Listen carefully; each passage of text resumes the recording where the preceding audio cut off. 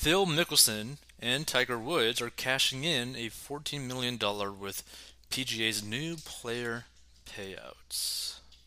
So the rich are getting even richer in the PGA Tour's new player payout system.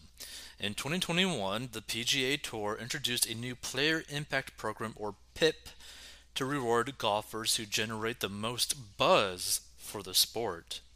Phil Mickelson tweeted that he took home first place, which comes with an $8 million prize.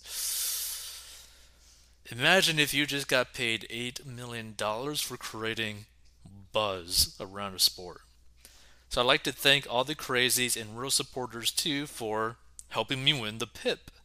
To get the second half of the money, I have to add an event I haven't played in a while. See you in Kapalua. P.S. I'll try and find another hot controversial topic soon. At Phil Mickelson.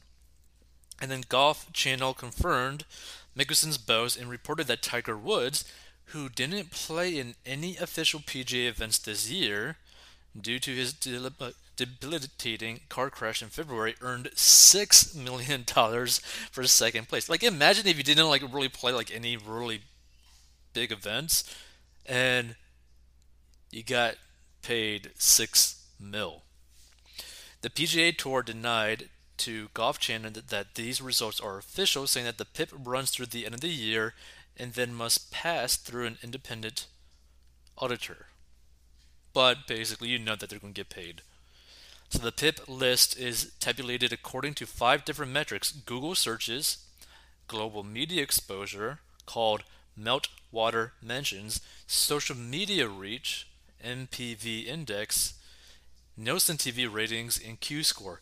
Now, really, this should actually be something that probably the UFC should do. That the people who create the most buzz around them should be paid a decent amount because they're doing all the marketing and all that kind of stuff, right? Like, they're bringing so much attention to the sport as a whole. So if Woods, who turned 46 on Thursday, can take second place in a year where he doesn't even compete, just imagine what could happen if he has a big comeback in 2022. He's going to probably make disgusting amounts of money if he were to come back. But here's the thing, if you end up getting to a situation where you can make a lot of money like this,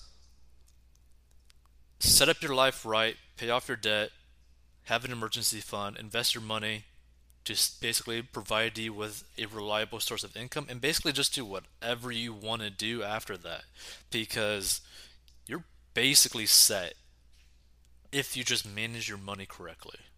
If you want to learn how to get out of debt and manage your money, go to 40inbox.com. Hey, this podcast is sponsored by our personal finance courses. So if you have problems with mastering your money and you need help, go down below and learn how to master your money.